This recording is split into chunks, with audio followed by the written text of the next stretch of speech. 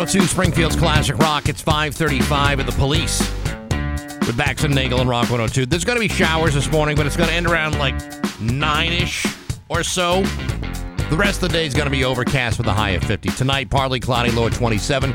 Tomorrow, real nice day, sunny, and a high of 55. It's about 40 degrees right now in downtown Springfield.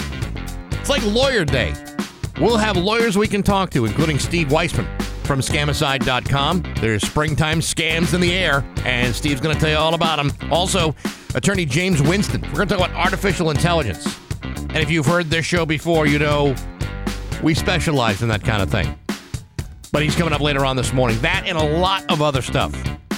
Just about 5:36 with Bax and Nagle and Rock 102. Classic Rock, it's 5:50 in Fleetwood Mac with Bax and Nagle and Rock 102. Rainy today with a high of 50. Tomorrow, sunny with a high of 54. It's 38 right now in downtown Springfield. Somehow you still care about what's happening in Hollywood. So, from Tinseltown, 3,000 miles away, it's Steve Nagle's Hollywood Trash. Oh, what do we got going on here today? The Super Mario Brothers movie hits theaters next Friday, so someone conducted a survey to determine the most loved characters in the Mario universe, and in the end, Mario was only number 3. It's his universe. I know, but Yoshi and Luigi Get out of are here with 1 it. and 2 respectively. Yoshi and Luigi, will you please? Luigi, he couldn't fit a pipe with a hot babe. I lost my train of thought. Listen, it's Mario's world. It's his universe. He started it. He and the gorilla with the barrels, and that's it. Is this a live action? I haven't seen the trailer for it. I certainly hope so, because, man, haven't we waited long enough? No, it's a animated thing. It's like still a cartoon, but real life cartoon. You know what I'm saying? Right, yeah, like nude scenes and a dance number. Oh, yeah. Isn't it where Kate Winslet gets all hot and heavy in the back of an old car and on that ship? Isn't that movie? No, I believe that's Titanic. And she says, I'm sorry, Leo, your princess is in another castle. And Leo goes, I know. You're way too old for me. No, I don't believe that's the same one. You don't think that's... I don't Am I think mixing so. two different plot lines? I'm not sure. It's possible. U2 guitarist The Edge says they're going to kickstart a resurgence of guitars in mainstream music. He said, we're turning the amps on. That rock we all grew up with. We'd love to connect back into. Okay. And he's going to be I guess leading the charge in that one? He's going to be leading the charge on that one. So, well, maybe if you had made actual rock music. Or weren't playing the same guitar part for 35 years. Right. Metallica bassist Robert Trujillo. I always like saying that name. Trujillo. Okay. Recorded backup vocals for the first time for their upcoming album. He said he's proud of it because when he joined the band back in 2003, he'd never sung before. Yeah, there's a reason for that. You're the bassist. Well, bass players can sing. Some can. Geddy Lee, he's a bass player. Yeah, that's true. He's a songbird of my generation. Who else is a bass player that sings? Oh, there's tons of them. Paul McCartney, for example. He did pretty good for himself. Roger Waters. I could go on. Oh. All right, whatever. But Robert Trujillo. Trujillo. Whatever. That dude is a total badass. Selma Blair hasn't been posting on Instagram as much because trolls called her a narcissistic bitch for describing herself in her captions. I did that one time, Yeah. and now she's off? Well, that's what happens. In an interview with Savannah Guthrie on Today, she explained that she includes descriptions for all her photos to assist those who are blind and used an accessibility feature to be read to. Selma said, quote, "We are not accustomed to thinking outside of our own social group. This was an awakening for me to see how much people didn't realize a lot of what they think is my narcissism is just becoming more aware of other people's needs." Yeah, no, I don't think that's how it works. She also said it's been a freeing experience to learn to be more accommodating to those with disabilities. As you know, Selma was diagnosed with multiple sclerosis in 2018 and has been in remission since 2021, but still has lingering symptoms like fatigue and challenges with moving. People on social media are just jerks, so I don't know, can you expect much more from the general public? No, but sometimes when a narcissist tells you about how they've somehow found some level of sensitivity, it's usually not about the sensitivity. It's about letting you know how much more sensitive they are. Yeah. Not actual sensitivity. It's sensitivity really to you thinking they're sensitive. Because it's all about them anyway. Ultimately, yes. Right.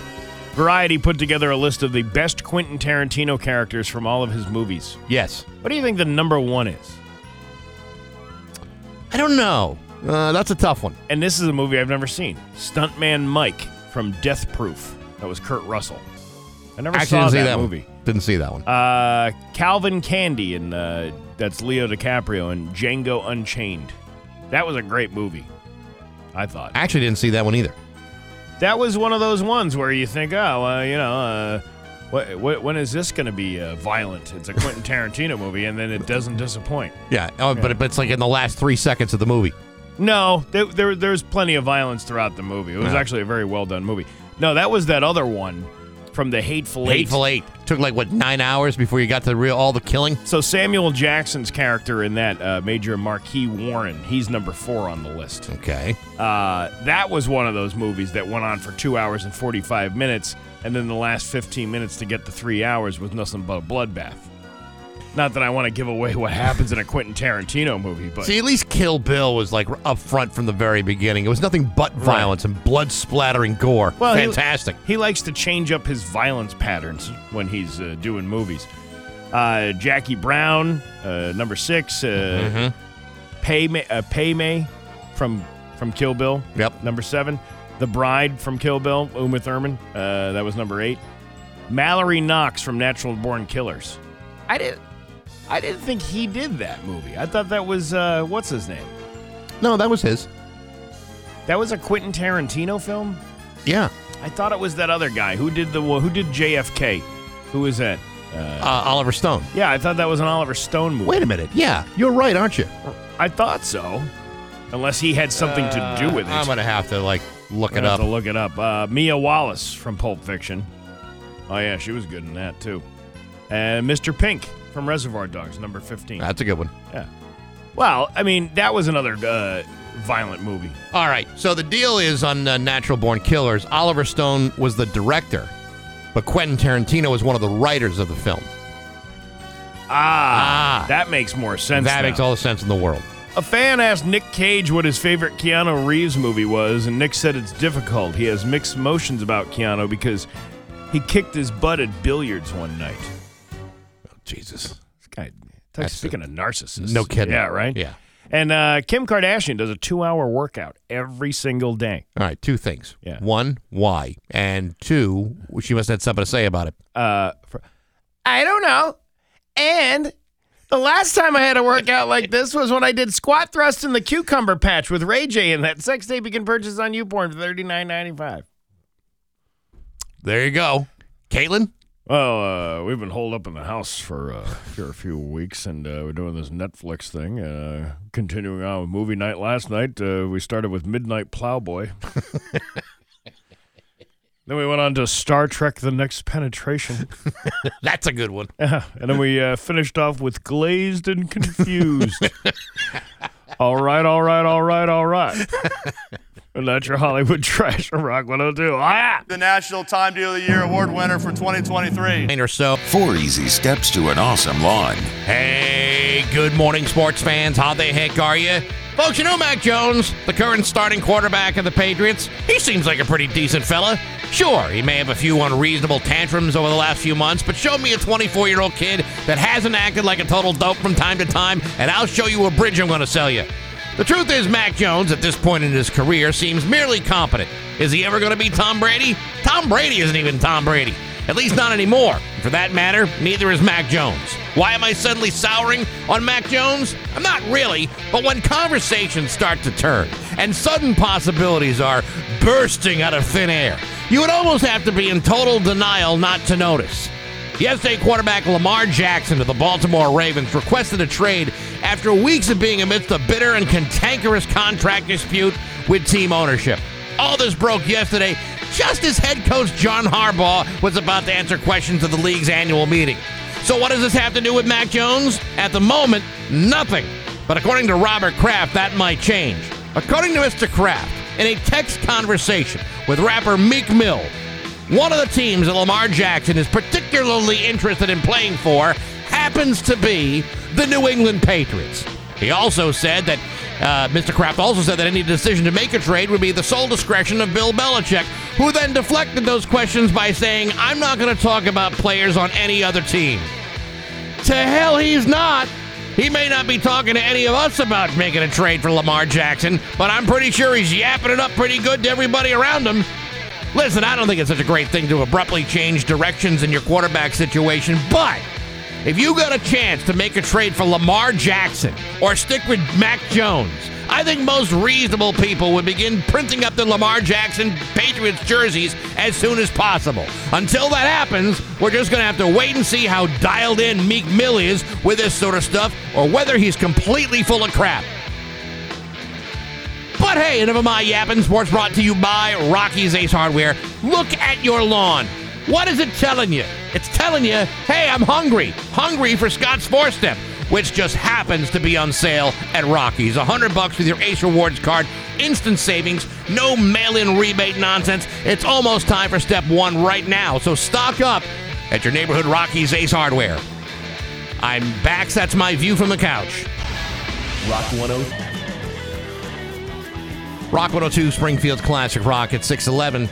And Aerosmith with Bax and Nagle on Rock 102. It's going to be rainy today with a high of 50. Tomorrow sunny with a high of 54. It is 38 right now in downtown Springfield. How's the weather going to be at Fenway on Thursday? Well, it's looking like 41 degrees, so it could be a little chilly out there, especially with the wind coming off the harbor. Yeah. You know what always warms me up? What? Like a whole arm length of Fenway Franks. Yeah. That's because they're piping hot, and they're the fresh ones now. They're fresh. Right now, they're fresh. Right now. Yeah, by August, since they've been steeping in the same juices since the Saki era, then you should be all right. Don't they fry it in the spittoon spit from the bathroom? Maybe. It's a possibility. Well, anyway, I'm a Yankees fan. Let me just put that out there. Yeah, it's one of the many things we disagree with. But I am also a baseball fan. And last week there was an inter-office contest of this pair of Red Sox tickets for opening day for this Thursday. Sure. And they said, if anybody wants to get put in, message me personally. That was the boss. So I messaged said, I'd like to be in, please. And then yesterday was the big drawing. Right. And then I get this email saying, hey, John Lufkin, the new guy. Yeah. He was the winner. And if you feel awful about that, then blame Sue, our sales staff, because she was the one that drew the name. Well, then I was like, I guess I'm not going to win that thing. So you're kicking the dented can down the road? Yeah, dejected and disappointed one more time. I even printed the email up and ripped it up like I was at a horse track. Yeah, I lost my bet. That's a lot more enjoyable than the indignity of you're just hitting delete. Right. So then all of a sudden, maybe I don't know, like less than an hour later, it sounds like Lufkin couldn't go. So he said, "Let's just do another drawing." Let me ask you this: Yeah, if you know you can't go to a baseball game on a Thursday afternoon, why'd you put your name in it in the first place?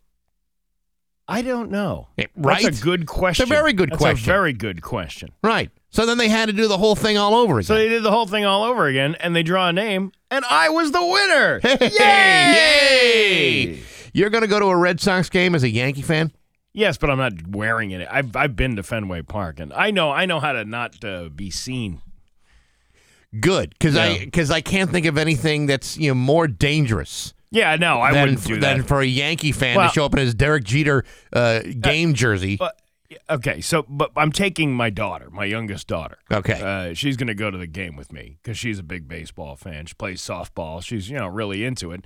And I wouldn't do that. That's child endangerment wearing Yankee gear at a Fenway Park with a child. Anywhere. That's child endangerment. Absolutely. Anywhere around Lansdowne Street, whether it's a Derek Jeter jersey or an Aaron effing Boone shirt or whatever it may be, you're putting your life and the life of your children at risk. Yeah, but I think we're going to be okay. And you know what? The seats are are in the more favorable section than, way up in the doesn't. grandstand. Trust me when I tell you. When I tell you, it doesn't matter. It does make a little bit of a difference. I've seen the difference in the crowds from upper deck and lower deck. No, I totally understand. You're going to get more abused probably in the bleacher seats, far, far away from the action. But those folks are still out there. Oh, I'm sure they are. And I actually witnessed that years ago when I went to a Red Sox-Yankees game at Fenway with my late wife, and we see this guy with. It was a guy who was a Yankees fan, and he had his two little kids. They were like 3 years old, dressed up in Yankees garb, and some guy goes, "What a-hole parent dressed you up like that?" And it was just like, come on, dude. The guy's got 3-year-old. Like, I wouldn't say anything to somebody like that. But reasonable people would never do that. But at Fenway Park, amidst all the warm beer and the mediocre hot dogs, that's what you do. I'll wear my Patriots hat. I'll be fine. All right. Okay, you'll be fine. But yeah, so I thought that was pretty cool that I won the tickets. See, I know that you and I have like differing opinions of Fenway Park. Mm-hmm. I happen to love it because it's this historic, place that you've been going to since you were a kid. Yeah, and it's always the same. Maybe a couple improvements here and there. You're no longer going to the piss trough in the bathroom, where it used to be like this long sink of dudes whipping it out so they could relieve themselves. Yeah. Now it's actual urinals, like like in society, like what they would use. Like we've progressed. Yeah. Yes, like we've all of a sudden bursted into the 21st century. But see, I still love it, and I know you're the kind of guy who thinks it's a out of date dump. Yeah, I've always thought that it should be knocked down and replaced with something else because every other ballpark in America has. So why not this one? See, I feel that as a harmful and ill-inspired heresy. That's how I feel. You shouldn't though. You shouldn't. You should be like, okay, well, that was part of the history of the team. Yeah. See, I've been in the newfangled ballparks, and I don't like it. Why? I don't know. It just seems like they're just showing off. But that's what nostalgia is. Yeah. But your nostalgia shouldn't matter to the future of the fans of the team that you love. See, but I liked, I like Wrigley Field. Yeah. I like the old Comiskey Park, which is no longer in operation. That's what I'm saying. Yeah, Get rid of it. I like those old parks. I like the feel of it, even though that's there's nothing new or any reason to really go there other than for this nostalgic feeling. Yeah, you level Fenway and you build a whole brand new facility. Yeah, listen, I don't. I'm not a big fan of that. And even being a Yankee fan, listen, it's an opening day of a Major League Baseball game. I'm a baseball fan. I don't care where I'm going to be, and I'm going to be with my kids, so it'll be a nice dad-daughter day at Fenway Park. She's going to have she ever been there? I think a long time ago. Really? Yeah. All right. Well, that'll be a great day. But for an opening day, that's a big thing. It's a huge thing. Yeah. Oh my God, are you kidding me? They make such a big deal of it. There's maybe even a flyover. There's somebody famous will probably sing the national anthem. Right. That's what I'm looking forward to. Yeah. I'm looking forward to all that stuff. So it's gonna be a nice afternoon. So thank you, John Lufkin, for giving up the tickets, which is kind of weird that you'd put in for tickets that you can't possibly use. I just stumbled across Red Sox unveil new Fenway Park menu items ahead of opening day. Oh, let's see what we got. Avocado fries, fried avocados served with green goddess dressing. Okay, I can pass that up. The crab cake sandwich, served with lettuce and tartar sauce on a potato roll. I'll tell you what's happened here. You want to see what's happened? Yeah. That menu is the result of outrageous ticket prices. Yes. When you have ticket prices that are like at least $200 to go see a game, the type of people that you're bringing in there are the people that can afford to go see a $200 ticket game. And that way, these people aren't those hood rats that we used to have in here anymore. They would eat those hot dogs soaked in bum urine from downstairs in the subway. But now it's like a sophisticated crowd. Yeah. They want better things, and they want fried avocados. Yeah, get a load of this. The Grande Nachos, the Fenway Nachos. Tostitos topped with beef, nacho cheese, pico de gallo, sour cream, avocados from Mexico, guacamole available in traditional nacho tray or souvenir Red Sox helmet. Yeah. Now, I remember a time, true story. Yeah. This goes all the way back to the 80s when they first introduced Fenway Nachos, okay? Okay. And they came in a tray, and you had all that glob of goopy melted cheese, and I got one because I love the nachos. Could eat nachos like every day. And I'm, digging my hands into the sloppy cheese, and I'm going to town. And all of a sudden, I find something very, very hard, like beyond the hard stiffness of a tortilla chip. Mm-hmm. Chunks of wood had fallen into my platter of nachos. Yeah, like shards of wood, not like splinters. I mean, these look. If someone busted down a door with a bomb, this would be the shrapnel from that, and it's in the nachos. I didn't pay for that. Sure, it wasn't cork. No, that would corking only be the something a nacho- Red Sox. That'd only something a Yankee player would do. Well, actually, Sammy Sosa played for the Cubs, so That's it doesn't true. really matter. But you got the Sammy Sosa nachos. That's disgusting. Yeah, the New England maple bacon burger. You can't argue with that. Yeah, I'm not going there to eat gourmet food. You go there to eat a pretzel and a crappy hot dog. Yeah. That's the whole idea. All right, well, if you want to cheap out on your child's experience at Fenway Park, that's up to you. The funny thing is these tickets are free, but it's still going to cost me like $300 at least for the day. It's at an arm. least. Even free, it's an arm and a leg. Yeah. Well, congratulations. I'm glad you won. Thank you. And I'm glad I'm looking forward to going. and your daughter's going to have a great time. Yes, she will. It's 6:22 with Bax and Nagle on Rock 102. Some things are just made for you.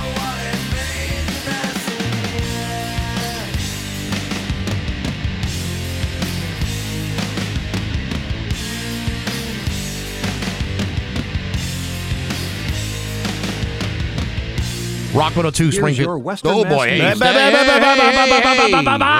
stop all that. Whoa. I don't know what that's all Get about. those brakes checked there, pal. Yeah, no kidding. Anyway, yes, it's 6:28 with Bax and Nagle on Rock 102. Here's your Western Mass News Pioneer Valley forecast. It's going to be rainy today with a high of 50. Tomorrow, sunny with a high of 54. 38 right now in downtown Springfield. Do you want to laugh? I do. All right. It's Bax and Nagle's Joke of the Day I'm funny how? I mean, funny like I'm a clown, I amuse you. on Rock 102, I make you laugh. Springfield's classic rock. Hey, Bax, Yes, Steve. what does a robot do after sex? I don't know. What does a robot do after sex? He nuts and bolts. Ah, you see? I don't understand that Because at it's all all. puts them together, I guess. I don't know what that means. That's weird.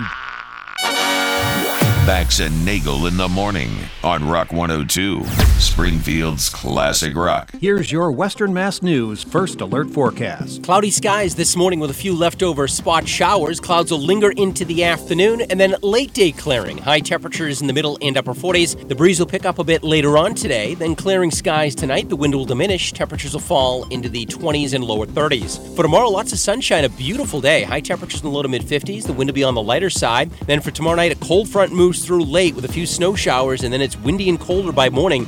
Temperatures fall into the upper 20s and lower 30s. But for Thursday, sunshine, just a few clouds, windy and cold, highs only in the lower 40s. Wind chills will be in the 20s and 30s. With your Western Mass News First Alert forecast, I'm meteorologist Dan Brown. Grand slams, no hitters, and double Rock 102. It's time for news. Here's local radio icon Steve Nagle. Thanks. Oh, there you go. Hey, Oh, my God. How many mistakes can I make in 5 minutes? This is just Tuesday. I know, but I mean, I did, like in the last 5 minutes, I made like 150 mistakes. That's okay. You usually make 151 mistakes, so you're actually doing better than you were. You're right. You know what? When I'm sitting behind the board and doing your job, I screw up too. It's very complicated. It's very complicated. Oh, There's yeah. too many buttons and flashes and stuff like that. You know what we need? What? A producer. We do. We could use one of those. Yes, we could. Good luck with all of that. In the Three Rivers area of Palmer, police received a report about 3:39 p.m. yesterday involving an attempted robbery at Country Corner Citgo. According to the Palmer Police Department's Lieutenant Aaron Sullivan, within 2 minutes of the call, officers arrived and immediately began searching. Several surrounding communities received a BOLO from police for the suspect's vehicle. Oh, that thing you put around your neck and you tie it? No. That is a bolo, but bolo in legal terms is be on the lookout. Oh, I see. So usually 22 explains what a bolo is, so when they didn't put it down, I didn't know. They just assume you knew. Yeah. Never make that assumption. The Mass State Police observed the vehicle exiting I-90 in Ludlow at about 4:41 p.m. and subsequently taken into custody. 45-year-old David Gow of Belchertown has been identified as the defendant. Currently, Gow is being held without bail. On Tuesday, March 28th, he'll be arraigned in Palmer District Court for armed assault with intent to rob and assault with a dangerous weapon. May I go free, Judge? Not now. Not now, jailed Gow. How now, jailed Gow? How now, jailed Gow? You're not going anywhere. I'm taking you out to pasture. You see what I did there? I see what you're doing. A 19-year-old Florence man has died after being hit by a truck in a remote cornfield on Friday night. Northwestern DA spokesperson Lori Lizelle said the incident occurred around 11:30 p.m. during a bonfire in a remote section of the Hatfield Meadows near Great Neponset Road and South Street. A white pickup truck hit 19-year-old Jesse Johansmeyer of Florence and left the area. Johansmeyer was taken to Bay State Medical Center but died from his injuries early Saturday morning. Hatfield State Police and the Northwestern DA's office are investigating the incident. If you have any information, you're asked to contact the Hatfield Police Department. What a horrible story. It's a terrible story. Probably people partying out in a field. A bonfire. And, people aren't careful sometimes, and horrible things happen. West Springfield fire crews were called to NGL Supply Wholesale off Agawam Avenue for an LPG trailer fire. According to the West Springfield Fire Department, the fire was contained in the battery compartment on the exterior. The driver had been evaluated for minor injuries. The trailer appeared to be empty and not exposed to fire. It was an LPG. I don't know. I think it's a tanker. Industrial gas tanker trailer. That's right. So it's not about sexual preference or anything like that. Liquefied petroleum gas. Oh, so well, that would make things or something. That's a whole lot more understandable. Yeah, it is. Why did they just say that? Now everyone's thinking that this is a totally different situation. Well, because that's how they report stories. They're See, it's like the different shifts of the 22 News crew. Mm-hmm. Some of the ones that have already been around the block a few times going, hey, you don't need to tell everybody what a bolo is. And then they're like, oh, you know what? I bet you everybody knows what an LPG is, too, so we'll just put it in there. Without showing you what the picture of it looks like. All I think is like, I didn't realize that there were specific trailers made for that kind of thing. A Northfield man is facing several charges in connection with an incident that led to a shelter-in-place at Northfield Elementary School on Friday. Police arrested 46-year-old Theodore R. Sweeney Jr. of Northfield over the weekend. He was held on a $300,000 cash bail until his arraignment. He has pleaded not guilty to threatening to commit a school shooting, threatening to commit a crime, and disturbing the peace. Following his arraignment in Greenfield District Court, he's been ordered to be held without bail until a dangerousness hearing is scheduled for tomorrow morning. Northfield police investigated the alleged shooter threat after the staff notified them of the incident Friday afternoon. The investigation led police to believe Sweeney was the suspect of the alleged threat.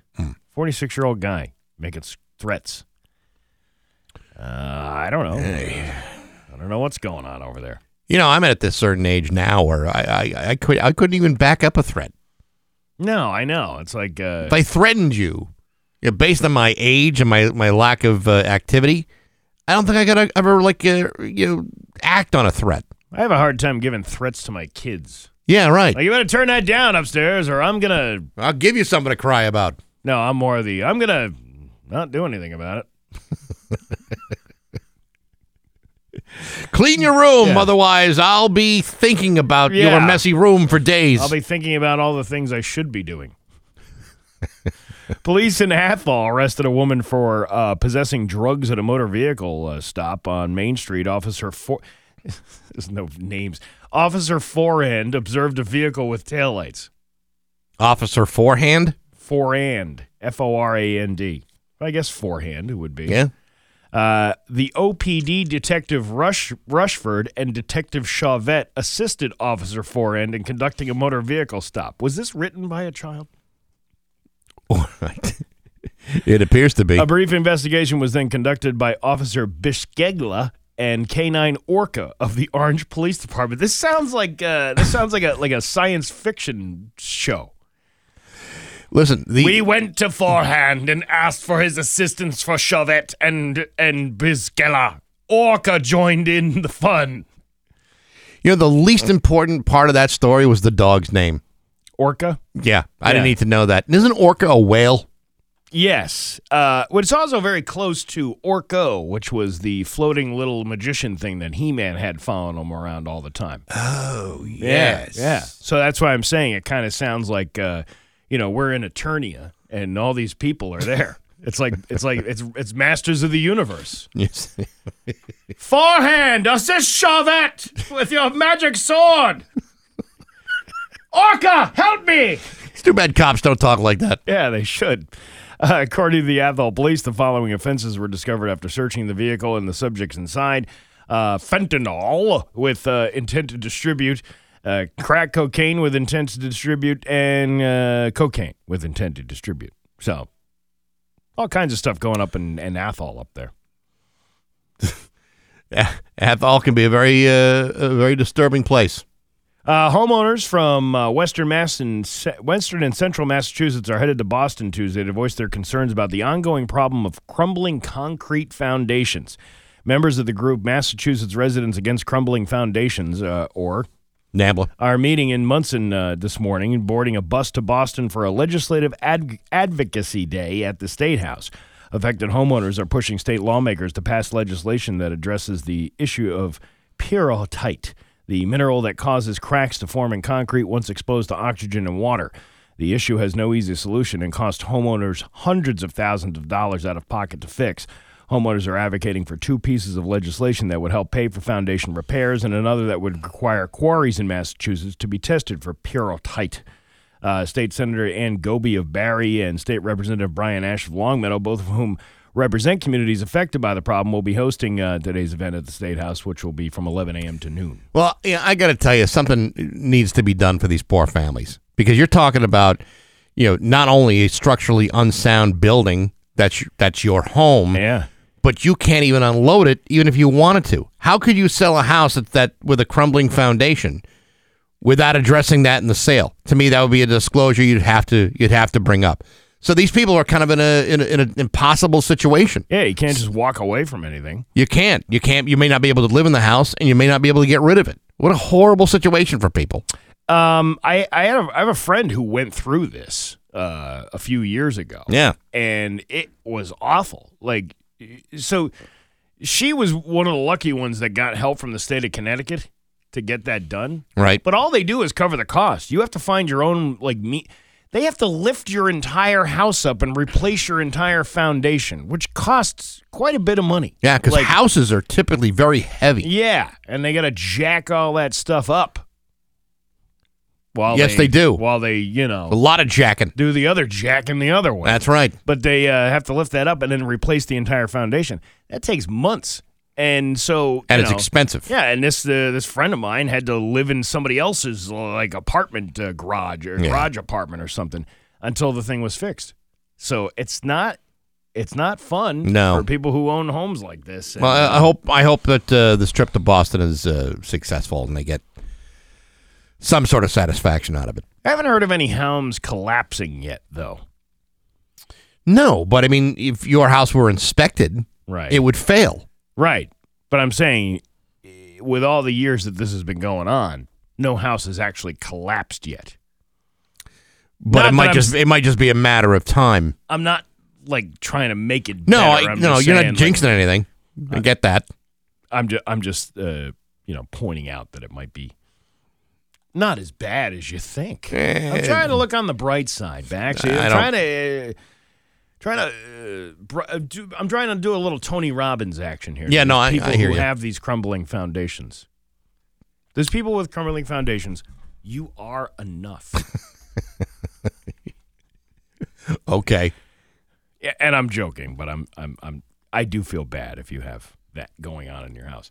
Let's see. Here's a guy. I'd say this is a fireable offense. A longtime employee at a water treatment plant in Louisiana got fired and arrested last week for peeing in his own town's water supply. His name is Michael Maston. He's 57. It happened in Donaldsville, Louisiana, about halfway between New Orleans and Baton Rouge. It's not clear how many times he'd done it, but they caught him on video doing it at least twice. He'd move a security camera so it couldn't see him. Then he'd pee over the rail into the water tank below and shift the camera back when he was done. No word on whether he was just being lazy and didn't want to walk to the bathroom or if he did it for another reason, but when he did it last Sunday, he didn't shift the camera enough so you could still see everything. Really? Yeah. Officials put out a statement assuring that the People's Town water is safe to drink. They said they did take water samples and the public was never in danger. I think one guy peeing in the water system probably ain't going to hurt you. No, but if like 100 people were peeing in the water system, that might be, you might notice.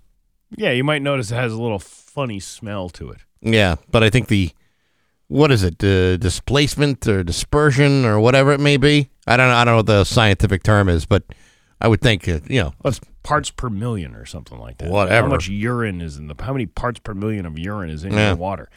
You know what? For all of the people who live in tents and swim with porpoises, the folks down at Aquapump are the experts on all water supply systems, from the well through the pump and into the house, and they even specialize in contaminated water. Steve, what happens if my water system is damaged in a storm? Well, then you can call the experts at Aquapump, only in Stafford, Connecticut, and at aquapump.com. It's good How to know. about that? How about very that? Good. Very good to know. Yes, yeah. Wrap that up with a nice little, nice little treat for you. It's 38 in downtown Springfield. I'm Steve Nagle, and that's the news on Rock 102. Hiya. Everyone has a project they want to finish. Sometimes it's a dream home improvement, and sometimes it's a necessity.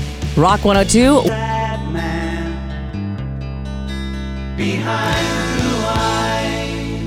Rock 102, Springfield's Classic Rock at 6:52, and The Who with Bax and Nagle and Rock 102. It's going to be rainy today with a high of 50. Tomorrow, sunny with a high of 54. It's 38 right now in downtown Springfield. Check out the daily podcast, available on Apple Podcasts, SoundCloud, Stitcher, Spotify, Google Podcast, or on rock102.com. You'll never miss another show if you do it that way.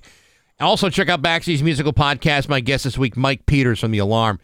Great story behind this guy. He's a 3-time cancer survivor. In fact, last fall, he had a recurrence of leukemia and pneumonia, survived it. A new album is coming out, and he's touring. It's a remarkable story, and you'll be able to hear that on rock102.com. Yeah, I'm looking forward to that one. Yeah, well, it's been there 2 days. There you go. Well, I have other things to do.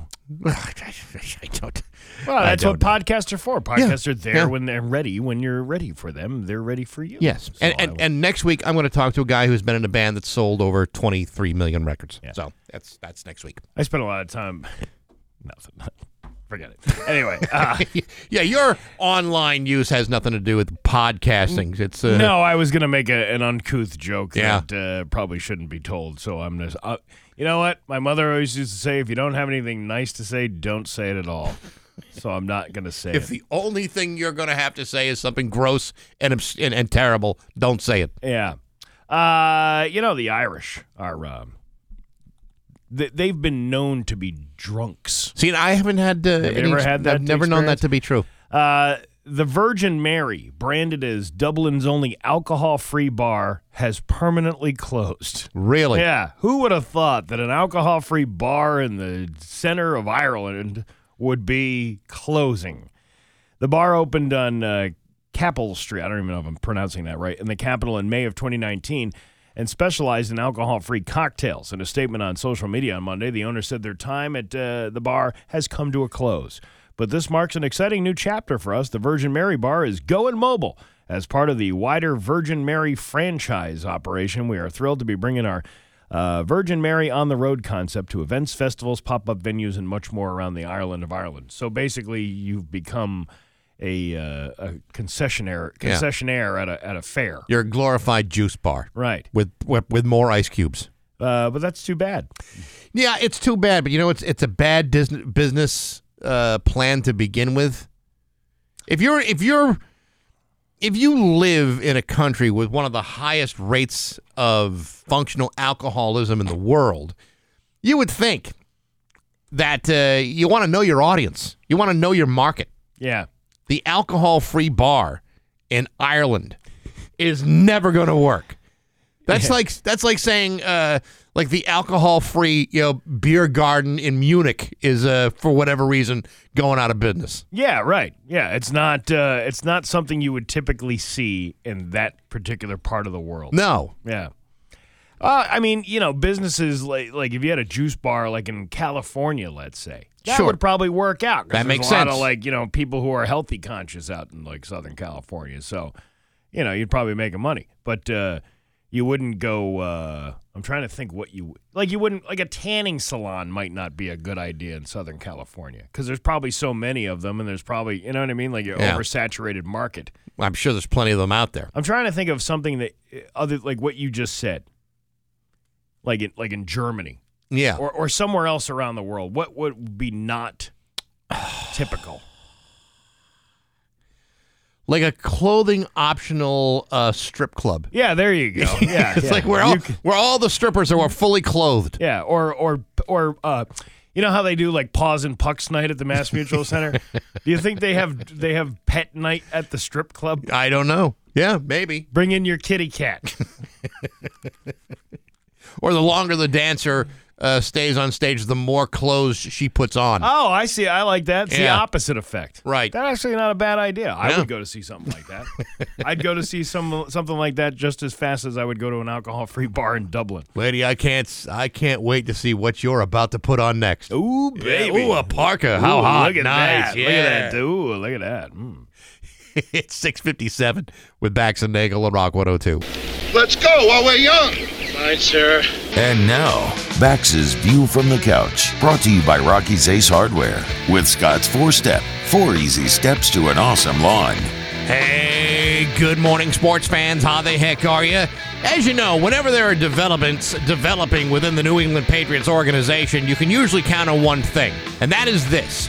Nobody is going to tell you a damn thing. And when they do, it almost feels suspicious and oddly out of character. For example, yesterday at the NFL League meetings in Arizona, Bill Belichick said practically nothing worthwhile at all, whereas Mr. Kraft was virtually unable to stop talking.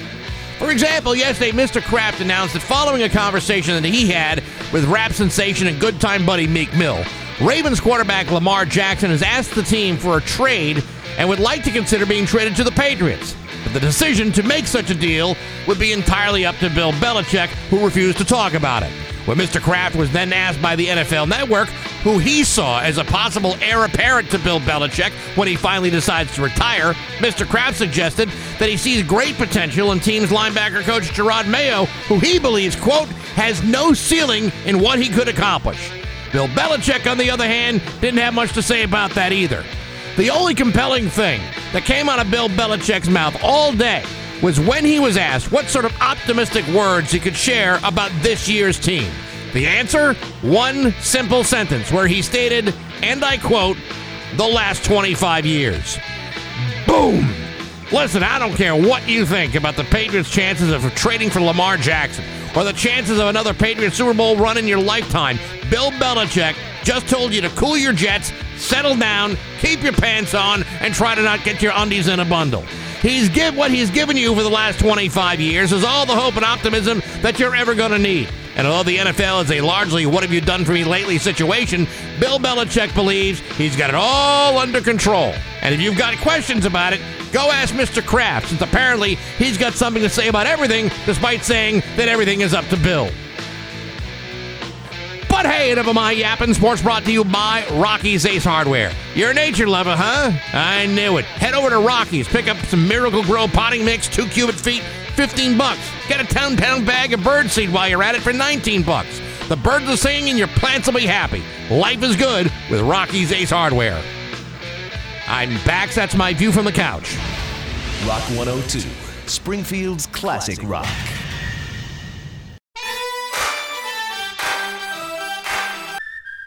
Rock 102, Springfield's Classic Rock. It's 7:08, and the Jay Giles Band with Bax and Nagle on Rock 102. Gonna eventually sunshine later today with a high of 50. Tomorrow, sunny with a high of 54. It is 38 in downtown Springfield. Northampton attorney James B. Winston is president of the Hampshire County Bar Association. His practice areas are employment law, including unemployment hearings as well as disability appeals. James is also a former adjunct professor at Western New England University, where he taught employment law and business law. And he's on the phone with us this morning to talk about artificial intelligence. Good morning, James. How are you? Good morning. Good morning. Thanks, Bax and Steve, for having me on. It must be very encouraging to know that you're talking about two guys who define artificial intelligence every single day. Correct. All right. So we've heard a lot about this artificial intelligence stuff, but I don't think really people understand what it is. Can you kind of explain what AI means? Sure.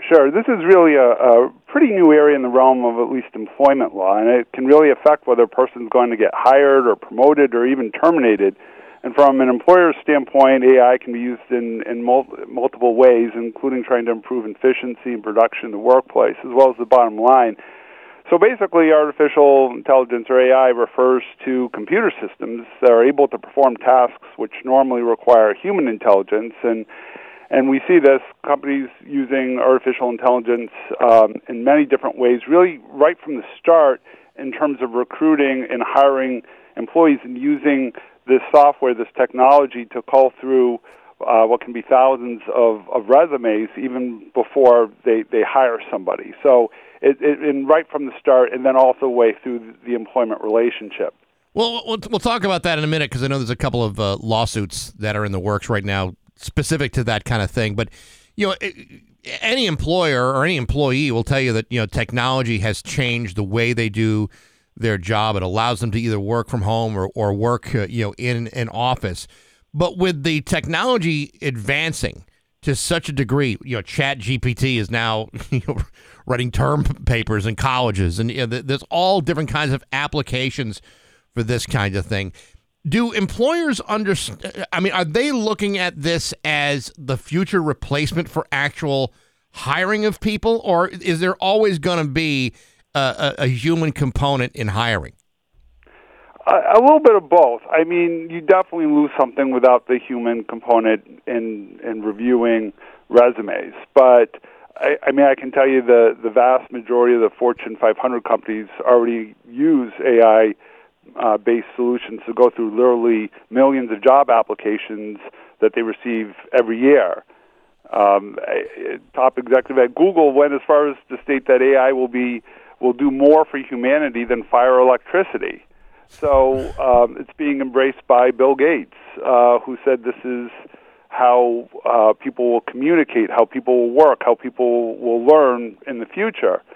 On the other side, Elon Musk has some reservations and has called it dangerous technology. But the majority of the big companies, from Google, Amazon, Apple, Microsoft, they're all using this type of AI software and analyzing that data to make decisions. So let me just, I'm trying to figure this out. So let's say you're a job applicant and you have a bunch of things on your resume that might qualify you for whatever position that you're hiring. So then on the other side, you got this artificial intelligence thing scanning all of these resumes. Are they just looking for like keywords, and that's how they aggregate them to be the ones? They are. There's certain buzzwords and that are supposed to be reflected in the software. The problem is that sometimes if the words in a resume aren't exactly matched up with what the software is looking for, things can be lost. And if it's a person reading it, they can look and see that certain skills that might be on a resume, even if they don't have the proper buzzword, that the skills may be transferable to the duties at that particular job, and so that resume be skipped over by one of these qualified or quality review algorithms that are used. So there's definitely something that's lost with it being totally automated to review and screen resumes. Well, I think the danger, again, this is Northampton attorney James Winston on the phone. I think one of the dangers of that is you are just by the algorithm that's set up, you're kind of you're creating a situation where you're hyper profiling applicants for a job. And I know there's a recent case that's been filed last month about something that sounds very much like that. Try to explain that if you can. Sure. So just last month, a gentleman named Derek Mobley, so over the age of 40, African American, and he does suffer from anxiety and depression. And in his lawsuit filed in February, he alleged that the use of AI, presumably a resume screener, resulted in being passed over for between 80 and 100 jobs that he had applied for on the basis of his age, race, and disability. That's what he's alleging why he wasn't hired. And this is despite the fact that Mr. Mobley holds a bachelor's degree in finance and an associate's degree in network systems administration. He could not get one job offer from all these applications. But the twist here is that Mr. Mobley is not suing any of the dozens of employers that he applied for that didn't hire him for not hiring him, that rejected his application. Mr. Mobley is actually suing a company called Workday, and Workday is the company that developed the AI that all these companies used in their screening of resumes. So it's a novel case. By the way, coincidentally, the firm representing Mr. Mobley is called Winston Cook, LLC. No relation that I know of. But let's hope not, because it sounds like he's got a pretty darn good case against you. Yeah, do you know a good lawyer for him? Yeah.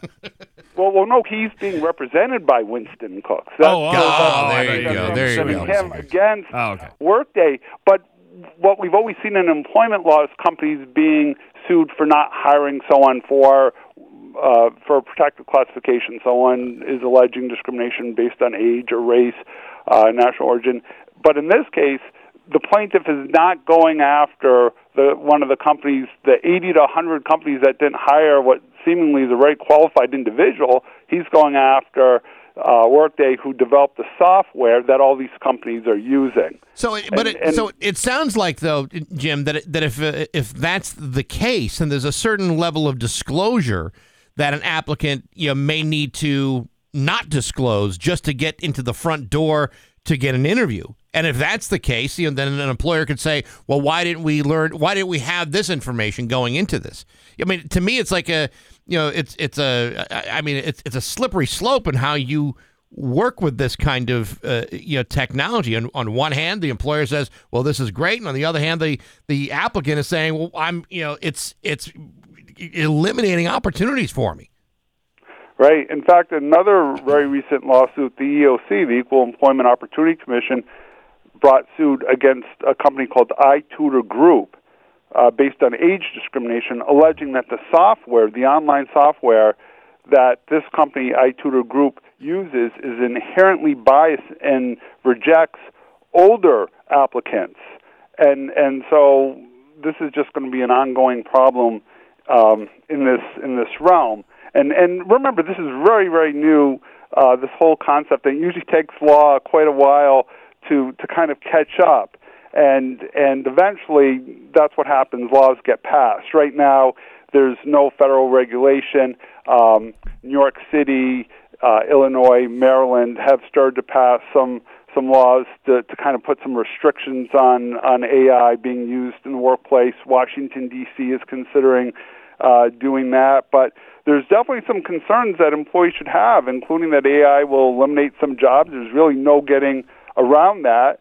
And ironically, the jobs that are most at risk due to the emergence of AI in the workplace are tech jobs, such as software developers, web designers, computer programmers, and coders, because their type of jobs are very susceptible to being replaced by AI technology once they are hired. And on the other side of the coin, the area that is the least likely to be replaced by AI, and it makes sense, is mental health counselors, psychiatrists, psychologists, because obviously you need the human touch in those industries. But it's definitely a concern that employees could be subject to termination based on AI, and that's something they should definitely want to address if they are in a union, because that does affect, obviously, the terms and conditions of employment. that should be something that's collectively bargained for with a company and a union, and where there are unions. This is North End attorney James Winston on the phone with us talking about artificial intelligence in regards to employment. One of the things that I was curious about, going back to this case that you were telling us about the guy, the 40-year-old suing, how did they know that he was suffering from anxiety and depression? Did he write that down on a application?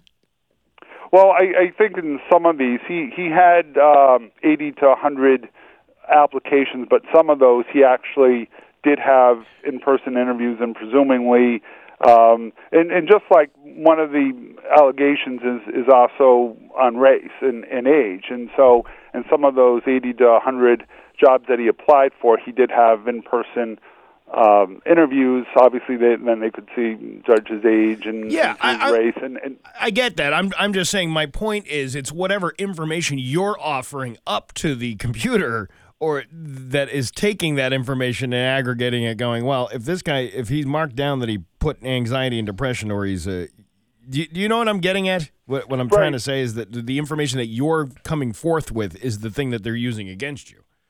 Right, and it's like whether there's direct evidence. I mean, the circumstantial evidence is, this is a man, again, who holds a bachelor's degree in finance and an associate's degree in network systems administration. So he seems to have the requirements for the jobs that he was applying for, that he was qualified. And so then if you're looking at this multitude of so many different applications and not to get one job offer, I mean, that's at least circumstantial evidence, and that's something that the courts will have to decide. But again, the novel part is going after the company that actually develops the software, and that's, I think, the next frontier in these type of cases. The frustrating part about it is, there are so many jobs that are out there. We have a labor shortage out there for positions that simply can't be filled. And that the best applicants may not be the ones who are most qualified, but the ones who have figured out AI enough to circumvent the questions and to maybe to not give honest answers, and rather than give you a real look at what your capabilities or experience might be, you're basically showing how well you can beat the system. And to me, if you're hiring for positions that need to be filled, that's no way to do it. Right, and remember, it's not just the hiring. The employers are using AI once you're in the workforce to decide who do we promote, who do we let go, and there's all sorts of different metrics that they use, and some of those metrics have the potential for bias, and that's another potential issue here is how the employers are using AI for the employees that they already have there when they're trying to analyze and make decisions on the employees that they have. And back to the thing at the beginning, you were mentioning about the issue with ChatGPT, and that's a great point, because ChatGPT, this artificial intelligence technology, it was pretty new, 2022, and of course this is a natural language processing tool driven by AI technology. The basic version of ChatGPT is completely free to use, very popular with many employees to create personal-sounding emails and PowerPoint presentations. However, some companies don't want their employees to use it, like J.P. Morgan, Chase, Verizon Communications have blocked access to ChatGPT, and the big reason why is because the problem with this is that the AI-generated text removes the human touch. And a perfect example was recently at Vanderbilt University. 2 employees lost their job. There had been a mass shooting at a nearby college, and these 2 Vanderbilt employees used ChatGPT to draft an email to students following a mass shooting on another campus saying, we have to encourage, we want to support each other, we have to be there for each other.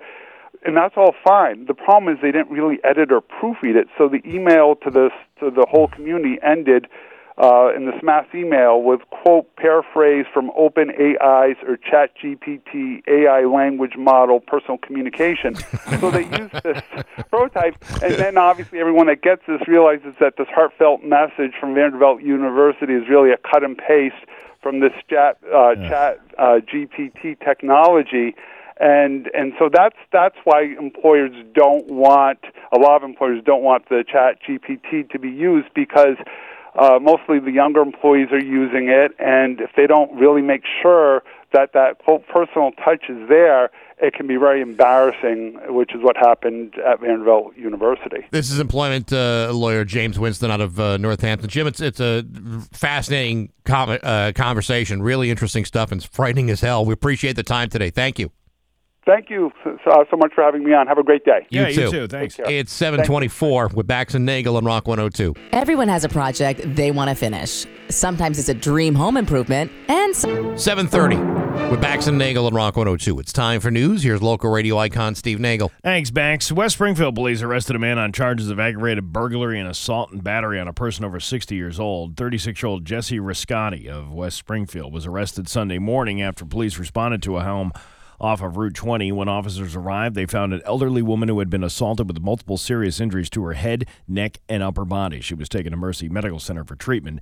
Investigation revealed a calculated, violent, and lengthy attack on the victim inside her own residence at approximately 2:30 a.m. that eventually led to the victim fleeing her own residence. That's according to West Springfield Police.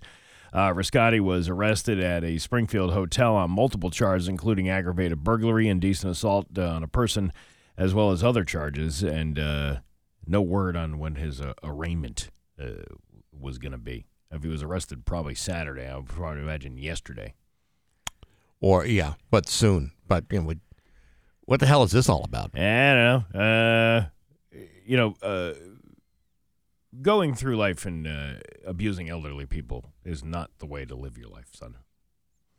Isn't that what Dean Wormer said? I think drunk and stupid is no way to get through life, son. Well, I thought he also said don't beat up the elderly either. No, he didn't mention that, but that would have made a lot of sense. Springfield police seized a loaded large-capacity firearm, ammunition, crack cocaine, and cash after a traffic stop near the intersection of Sumner Avenue and Greenleaf Street on Saturday.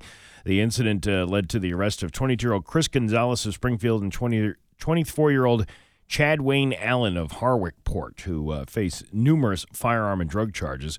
During a search after the stop, officers recovered an illegal firearm holding 14 rounds of ammunition. Additional ammunition, including 21 hollow point rounds, were also seized. In the same bag, officers located 6 beautiful bags of cocaine, 7 bags of crack cocaine, and seized nearly $250 in cash for a grand total of $15,000 for the Showcase Showdown as we go into arraignment.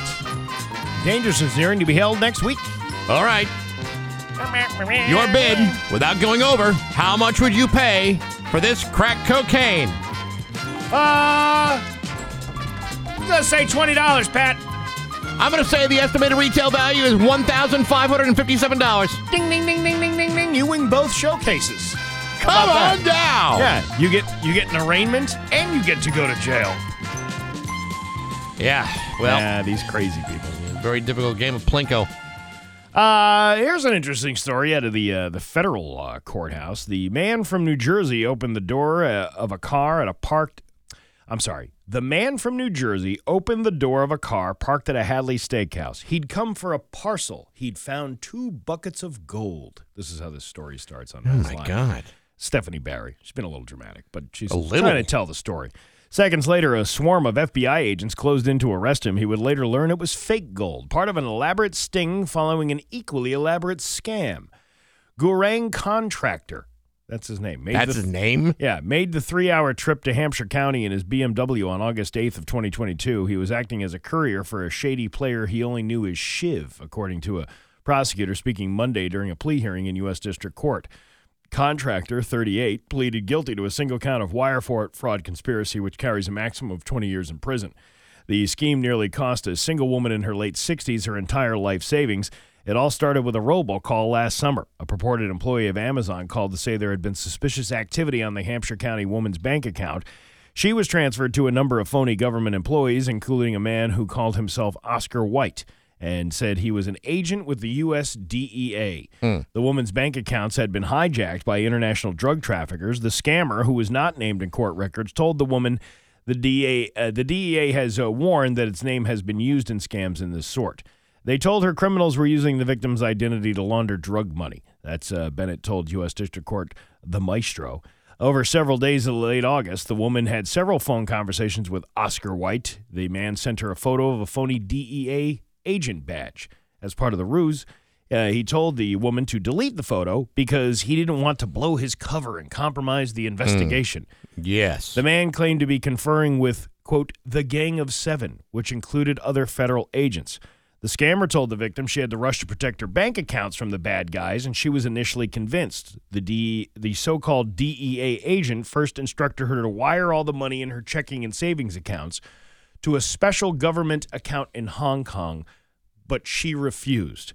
But she did withdraw $330,000 from her bank accounts as the supposed DEA agent remained on the phone with her.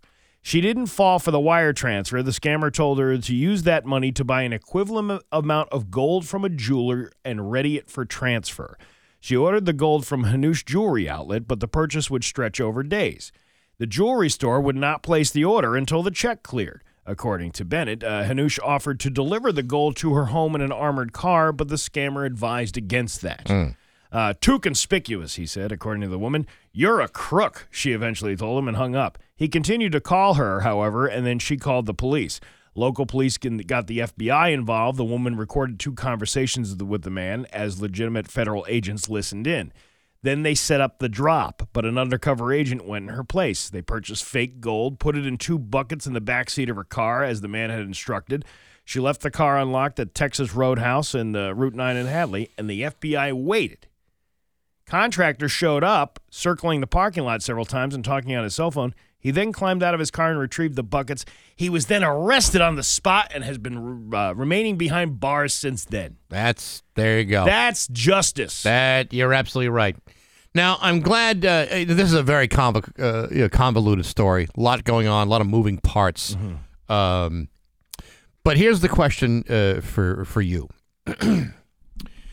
While at the Texas Roadhouse, did you at least order the cactus blossom? Because, that's delicious. That is delicious. Dipping sauce. Oh, I like that. I do like that. You know what? You should have eaten lunch before you picked up the gold. I know for me, if I ever leave the Texas Roadhouse, I can barely move because I've eaten so many of those dinner rolls, that little the cinnamon butter on it, and then you get yourself the bone-in ribeye. Yeah. Oh man, I can barely walk after something like that. Remember they came here like a couple of months ago and dropped off a bunch of those rolls with that sugar butter? Yeah, it was awful good. Man, it was really good. It was pretty nice.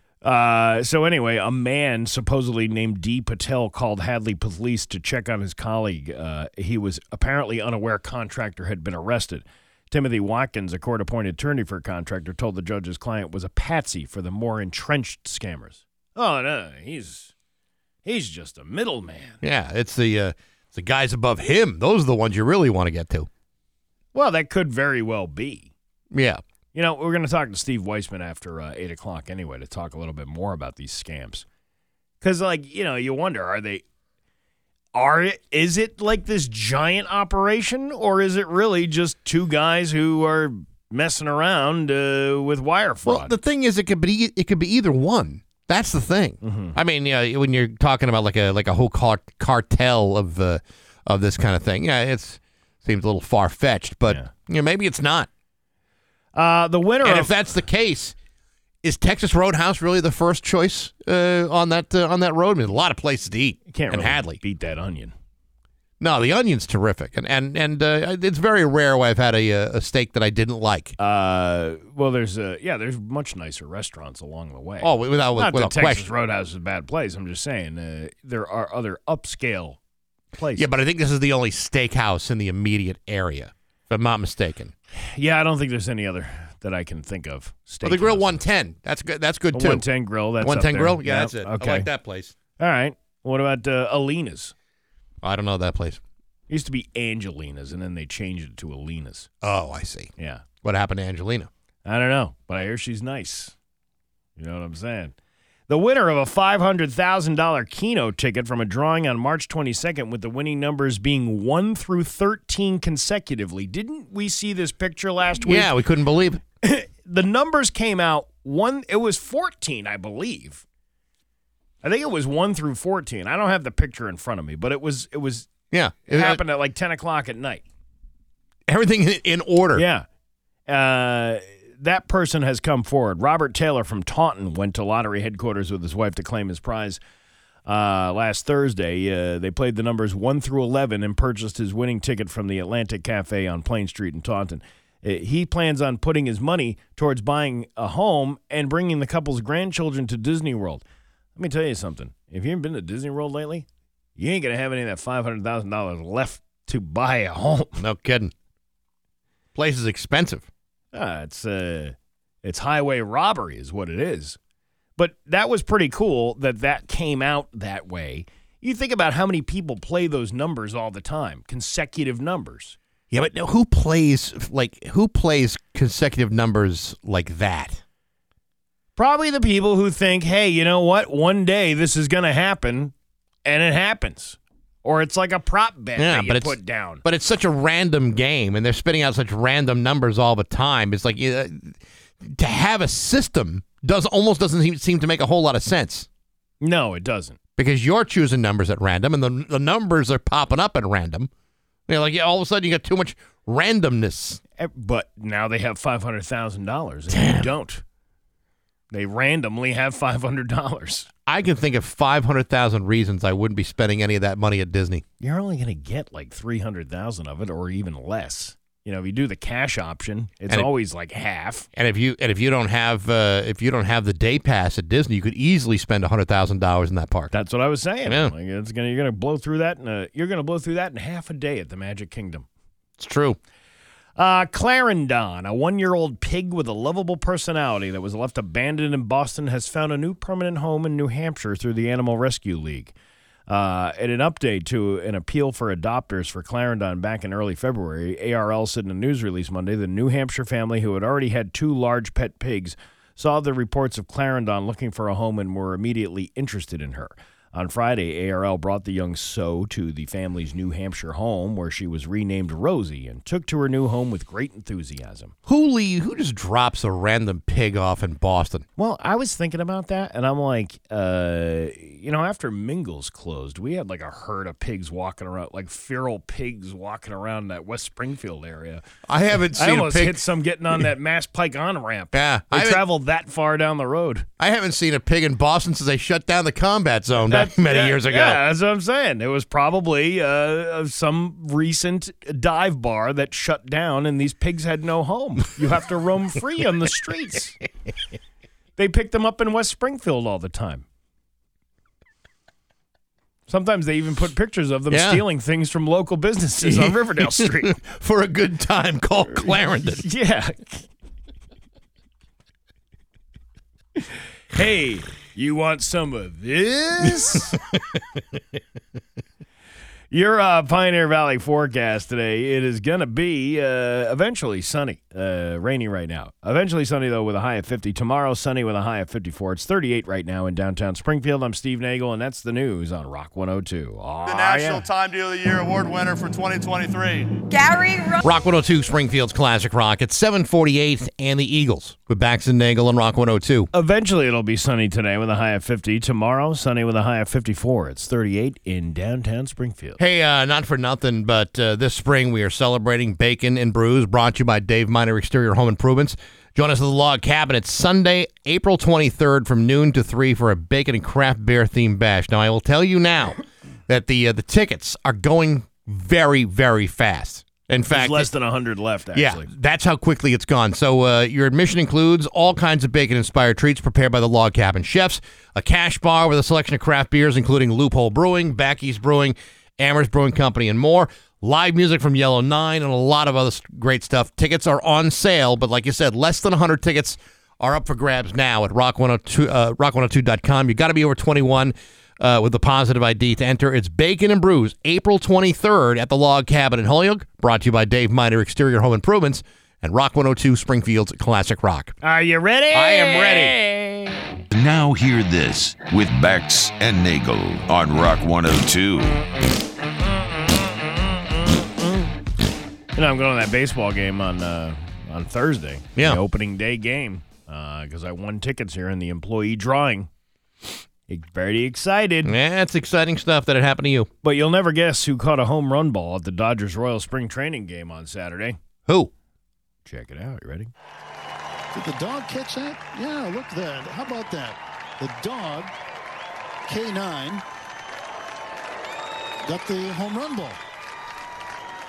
Can you imagine that? A dog catching a ball at a baseball game? What's a dog doing at a baseball game? It was a canine. Yeah, I know. That's a dog. What's a dog doing at the baseball game? Hanging out. Well, it's on the field. I'm watching the video. It's in that spring training. Obviously doesn't have seats in this particular stadium. Okay. So they're on like this grassy area that they're just sitting down, and it looks like people can bring their dogs out there because it's an outdoor park. So the ball landed first. It's not like the dog caught it in midair. No, a dog could smash all its teeth out trying to do that. No, it's not like a dog was on the third baseline and trying to be A-Rod and pushing the hands out of his way. Yeah, to get right. not get the ball. He jumped at it and chomped it. And he got it. But that was pretty cool. The dog, you can see the dog grabbing the ball and running away with it. That's nice. Yeah. Good boy. Good boy. Hey, they signed him. He'd probably be a better player. A woman on TikTok went viral saying she doesn't understand why men don't share personal details with each other. And then a man responded with a pretty good explanation. Here's an edited version of those two clips together. You ready? Okay. I genuinely do not understand how men do not know personal facts about the other. I recently got lunch with two guys, and they know each other, and I know both of them separately. And I said something to the guy, and I was like, yeah, and then your fiance. And the other guy was like, congrats, man. I didn't know you were engaged. I didn't know you were engaged. What? He didn't tell you he was going to propose? What? Pop culture loves to portray men as being very simple and shallow, like we'll get together and we'll just talk about sports all day. We'll never get into anything about our personal lives. And I guess women don't realize there's a reason for this. From birth, it was my understanding that the most noble thing you can do as a man is not be a burden on other people. It's not a burden to talk about sports or video games or our Warhammer figures, but it is, in our perception, a burden to talk about our jobs, our relationships, and so on. So the arrangement you wind up with is, because I like you, I'm not going to burden you. There you very go. good. Nice. Very good. Very well put. That guy is a hero. For sure. Yeah, for finally saying what we all knew.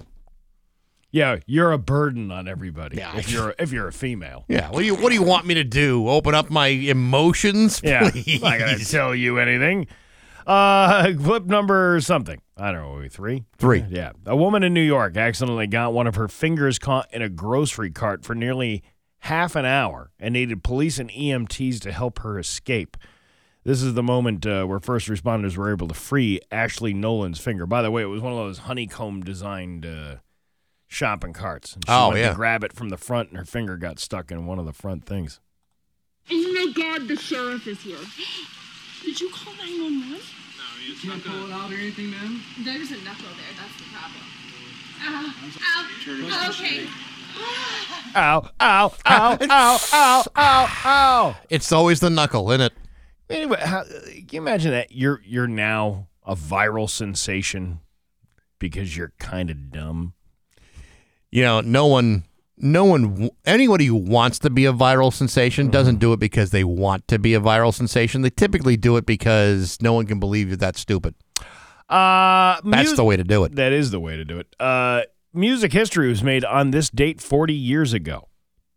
You know the giant screens you get at the concert experience? Yeah. Do you know who created that? Mick Jagger. Close. Journey. No kidding. Yeah. 40 years ago tonight, they opened their Frontiers tour in Seattle. Journey was the first artist to include multi-cameras and a giant screen. Here's a clip from the documentary Journey, Frontiers and Beyond. Journey made every show with full production package intact, including a huge video screen over the stage and 5 cameras to televise close-ups to the audience, making every seat the best seat in the house. And now we will replay Don't Stop Believin' 12 times a day. Now to encase the memory of Journey. Yeah, now the best seat at a Journey show is at an Eagles show. Yeah, right, at a different concert. When your best show is at somebody else's show, I know you've made it. And there you go. That's Now Hear This. We have attorney Steve Weissman coming up after 8 o'clock. We'll talk all kinds of scams at 7:54 with Bax and Nagle on Rock 102. Yeah, let's go. Let's turn it up. Rock 102, Springfield's Classic Rock. It's 8:07. and Led Zeppelin with Bax and Nagle on Rock 102. You remember the phrase that every accusation is an admission? Sure. You're accusing a bunch of people of scamming people. Wouldn't that make you the scam artist? Me, personally? No, the person telling other people that they're scamming. Oh, I don't think there's any question that Steve Weissman is scamming people left and right. After all, he's the foremost expert in scams across this great country. From scamicide.com, it's attorney Steve Weissman. Good morning, Steve. How are you? Terrific. Good to be with you. Why? What have you heard? Well, I was wondering if you could pick up my buckets of gold in the next to the Texas Roadhouse in Hadley for me later today. Absolutely. Yeah. Did you hear us talking about that story, or are you familiar with it at all? No, I haven't heard that. I know I was listening and learned how to do my resume, which was really interesting. Right. But I didn't hear the story about Rose House. Yeah, there was a story about a woman in Hadley who was being scammed by a man who initially it was like an Amazon type of, robocall type of thing. And then she wound up getting involved, and this guy said he was a DEA agent. He was sending her pictures of a fake DEA badge, and long story short, she wound up almost giving him $330,000 worth of gold, but the luckily Hanush Jewelers was like, yeah, I don't really think this is really the way this is supposed to be going. Helped the woman out. They got her in touch with law enforcement, and they set up a sting where she left this fake gold out in the parking lot next to Texas Roadhouse, and this guy comes and picks up the real gold, only to be arrested by the FBI. Wow. Well, Amy at Hanush does a good job working with law enforcement. No, wow, that's it always amazes me though, really. And the thing is, anybody can be scammed, but you see all kinds of scams, particularly romance scams, where people are losing hundreds of thousands of dollars. With how do they fall for it? But we all do. We're all vulnerable. Well, I think we're vulnerable because so many relationships are created online.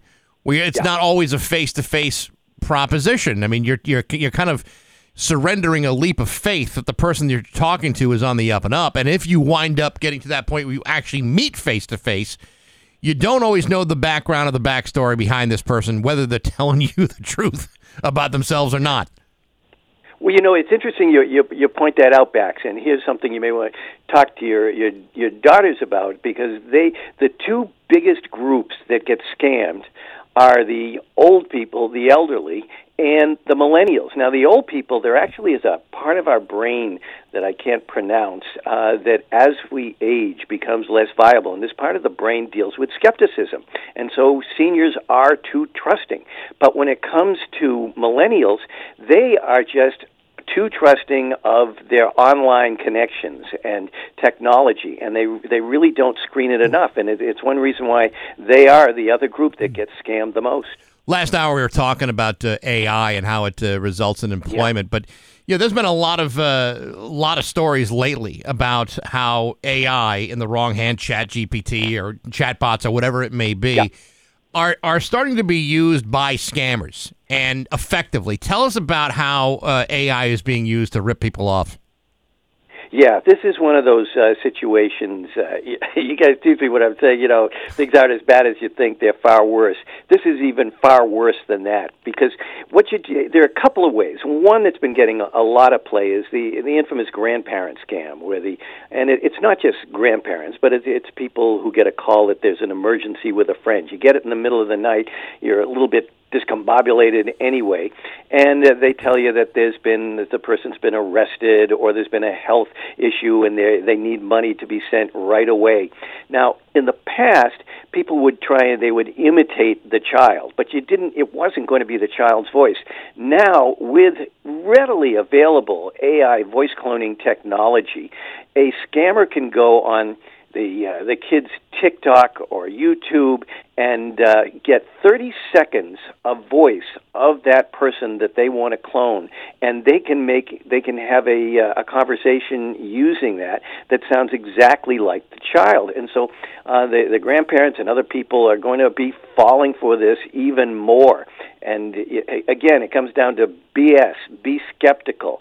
Whenever you get this kind of a call, you just can't leap and send money. What you've got to do is, first of all, a good thing if you've got kids that may be vulnerable to this, have a password. But otherwise, you call the kid on the cell phone. If they say it's a legal issue, you call the cops. If it's a health issue, you call the hospital. But you just really can't trust any of these kinds of calls. The flip side is, so many of the phishing and even really specifically tailored spear phishing emails that we get, some of them are laughable when you see the grammar in them. And it's because they're coming from North Korea or Nigeria or other foreign countries. Now, these scammers can just use AI technology to make those spear phishing emails sound absolutely terrific. So we've got to come up with some better defenses because people are just so much more vulnerable. Steve, I got a letter a couple of weeks ago from a local healthcare place who said that my information, along with some other people's, were involved in some sort of compromised breach. And it sounded like, the way they described it in the letter, that an employee had illegally accessed some medical records, and mine happened to be maybe one of that batch or something like that. They're offering credit protection for a year. What obligation does an organization have to protect the people that it stores all this information on? And what is the legal avenues I could take against that company? Yeah, we should talk. This is something that's a real problem now, and in particular, the healthcare industry is very, very much targeted and for data breaches. And one reason is they have so many different entities that will. If you have a hospital, you've got insurance companies, labs, doctors who are going to have access. So even if the hospital is pretty good at keeping its information secure, they'll hack into one of these third parties and get it. But the healthcare industry in general has not done a good job. First of all, one thing is when you're dealing with healthcare, don't give them your social security number. They all ask for it, but they don't really need it. The other thing is, as far as the law goes, it hasn't caught up, and the president is putting out a new cybersecurity plan, and one of the things in that is to hold companies more responsible for securing data. Now, the financial planning industry, and when you're talking about banks and credit card companies and people like that, they do have laws that require them to keep your information secure, and the government's done a pretty good job of coming up against companies that have done that.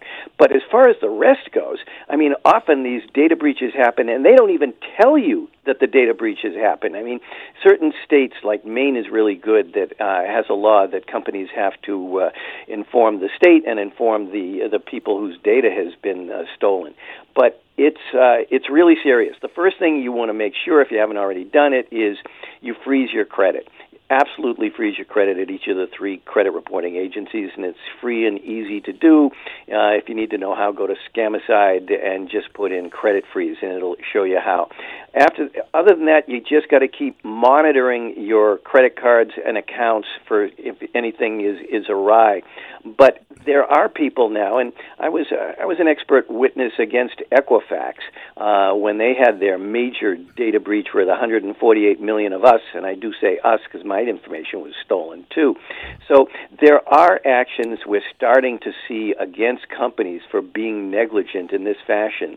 So let's make a few bucks here. Let's do it. Let's do it. I'm going with you. It's interesting that you bring this up because when you think about it, sometimes now the way the technology's been has advanced is like the best way to get in contact with your doctor is through a patient portal. Which is another, and all your information, everything from test results and prescriptions and everything else about your health is available on these websites. And you wonder, how secure is this? Especially if I'm having a conversation with a doctor, how easily how easily compromised could that information be? Unfortunately, it's very easy to be compromised, and this is actually, on the dark web where the criminals gather all of the, gather the data that they've stolen, they go to the dark web, and they sell it in batches to other criminals to use. And credit cards and Social Security numbers, they go for a fair amount. But health insurance information is the biggest profit for the people who are doing data breaches. And to make things even worse, if your health insurance information gets compromised and then someone else is able to use it, their medical records will get interspersed with yours. And under our wonderful health care laws, you don't have the right to remove that false information. You can put a notation on there that this is disputed, but it violates the hacker's privacy. So you've got the possibility of someone actually, in an emergency, they look at your medical record, they see your blood type is O, and then it turns out that your blood type is A, and you get the wrong blood transfusion. These things can be really, really serious. And once again, the government hasn't done enough to protect us here, and the companies have not been held responsible enough to date to make them secure our data. This is Steve Weissman from Scamicide.com. You posted as one of your scams of the day. I think this is on Sunday. This is really disturbing. Last year, 1.25 million children became victims of identity theft, and there's a study from Carnegie Mellon saying that children under the age of 18 are 51 times more likely to become a victim of identity fraud than adults. That is frightening to me. That that there are obviously there's no limit to how low someone can go, but the children are that exposed to scammers. It is huge, and most people don't realize this. And this is another thing where you'll have Social Security numbers that'll be there at schools, and the schools aren't protecting them. Or suddenly they want a Social Security number for the kid for some kind of extracurricular activity. And even more than that, parents have a right to not have their child's information shared with third parties by the schools. Most parents aren't even aware of this, even though the schools are supposed to tell you this every year. The scammers and the identity thieves love the kids' information because, if they steal my identity, yours, your identity, we're gonna hear about it, we're gonna find out about it, and take action. But if you steal a child's, they're not going to see it. There aren't going to be any immediate repercussions, and often it's not till the child gets to be, say, 18 or applying for financial aid or getting a car loan or something like that that they find out not only has their credit been just ruined, but the fact is that someone is using this criminally. And so there are huge problems here. One of the few good things that came out of the Equifax data breach is now parents can freeze credit reports for their children. Prior to that, minors couldn't have credit reports. So if you've got kids and they are minors, even though they're probably not getting credit cards, you can freeze their credit, and it's something that every parent should do to protect their child. I'm sorry. I'm reading about this glue and ATM thing that you were talking about. Can you tell us a little bit more about? Yeah, that is some pretty interesting stuff here. Trips to the ATMs are wonderful. I mean, you could even start with the fact that there was a major ransomware attack worldwide. It was called WannaCry, and it took advantage of an outmoded Microsoft operating system, Windows XP, that hadn't been updated forever. And here in the United States, we're going, why does the British healthcare system use Windows XP? Well, guess what? Most ATMs in this country still use that and make them vulnerable. But now what the identity thieves will do is they'll put a little glue into, and I actually ran into this, where you insert your card at the ATM. So you try and put it in, but it won't go.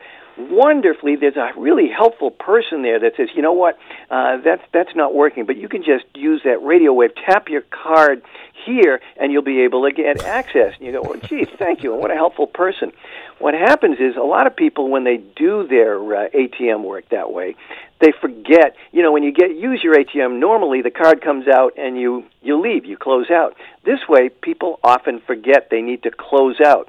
So you just take your card, you get your money, you think it's over, and the identity thief there, it just goes right in because you've left your account open and empties your account. Ugh. That's real comforting to talk to you every month. You know that? It makes you just feel all good inside. Yeah. You know, it's funny because you and I have had lots and lots of personal conversations over the years. It's only when you're on the air when you're really depressing. Oh, good. I was just going to say it. I've never made you feel better. It should be Steve Weissman, hope is just delayed disappointment. I kind of like that. Yeah, I'm telling you, it'll work for you. To find out more about Scamicide, go to scamicide.com. It's an amazing website, and Steve updates it constantly. Steve's always great to talk to you. Thank you. Thanks, Steve. Good to talk to you guys. It's 8:22 with Bax and Nagle on Rock 102. GG Inks, screen printing and embroidery. They print their shirt on your back. Heck, they make the Rock 102 shirts that we wear and give out to you at events. Find them online at gginks.com. gginks.com. $300? $350? Is that... And the Blue Oyster Cult with Bax and Nagle and Rock 102. Rainy this morning, then sunny by this afternoon with a high of 50 tomorrow. Sunny and a high of 54. 38 right now in downtown Springfield. Everybody's got a project that they want to finish. Maybe not today, but sometimes it's a dream home improvement. Sometimes it's an absolute necessity. And Rock 102 wants to help you get that project done with Pick Your Project, brought to you by Dave Miner Exterior Home Improvements. You could win $3,000 in cash, which could be used towards updating your kitchen with Cal's Building Supply, or designing your dream closet with Master Custom Closets.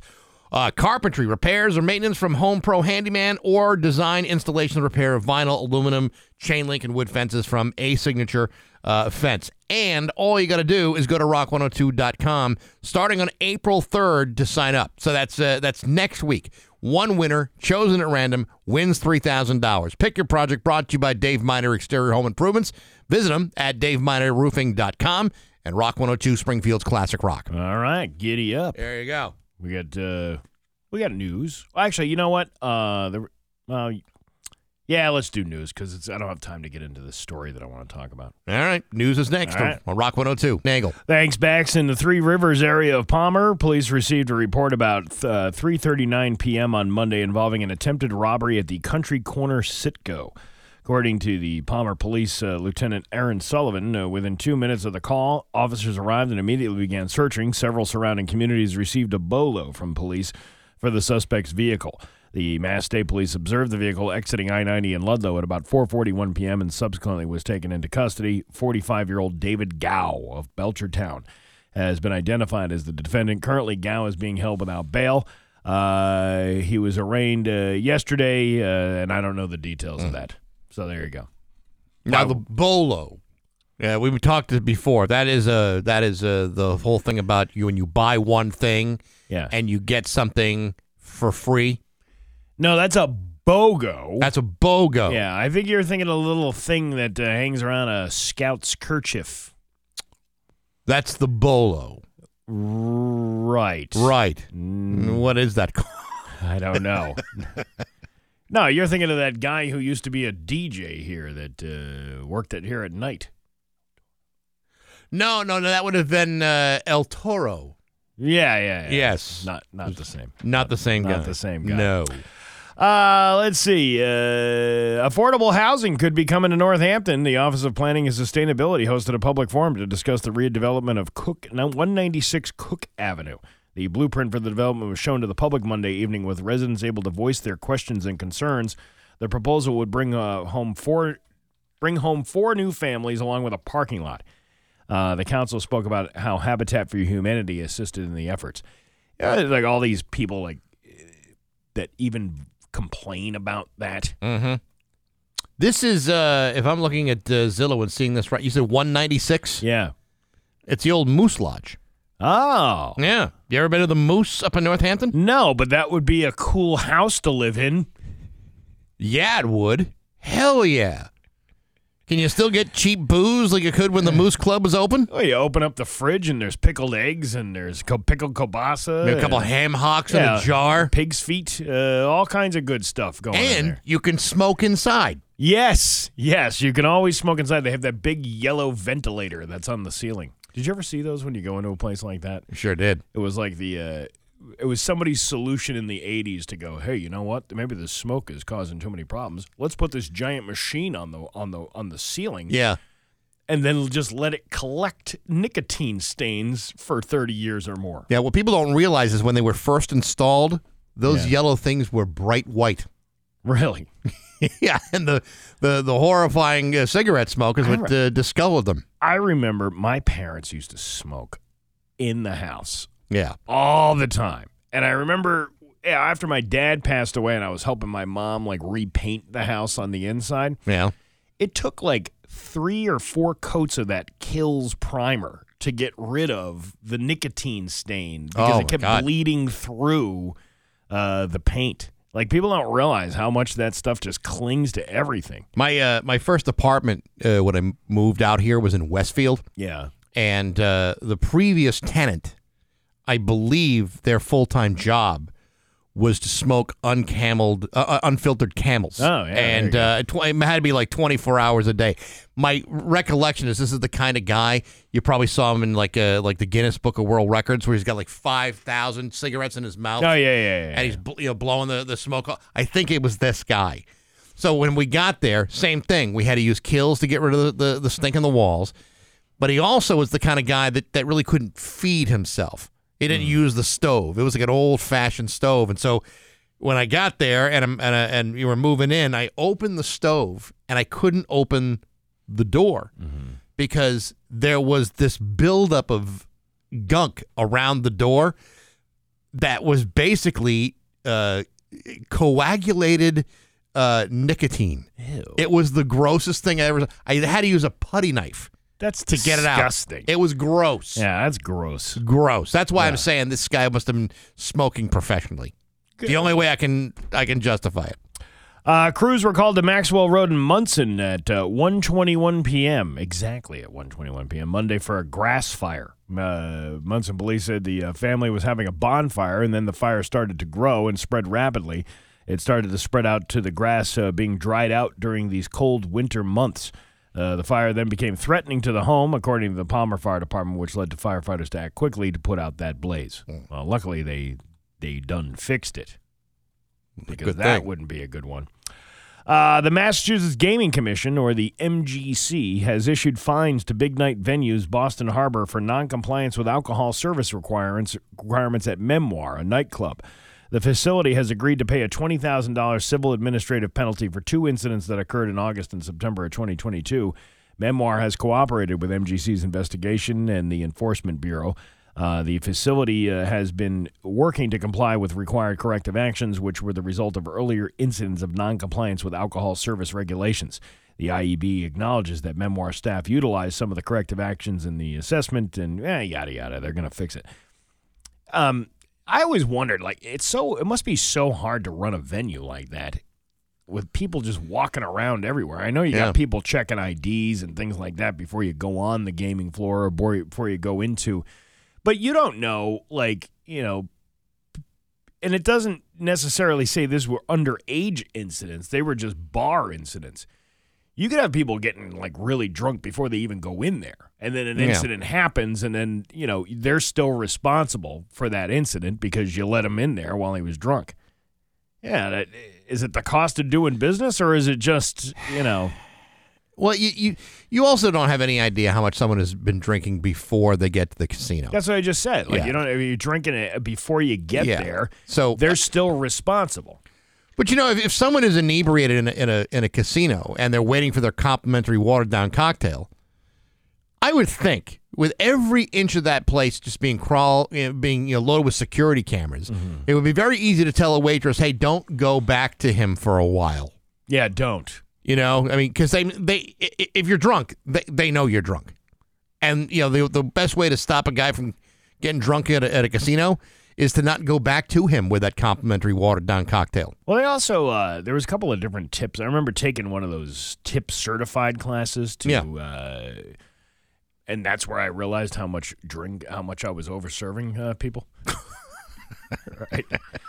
But years ago, I took one of those classes, and it was like an old lady. It was like a husband and wife team, and they would, it was around the Westfield area. I don't know what company they were from, but they were there doing reenactments. It was actually very hilarious. I bet it was. These two old people give reenactments of what it's like to deal with a drunk at a bar at 2:00 in the morning.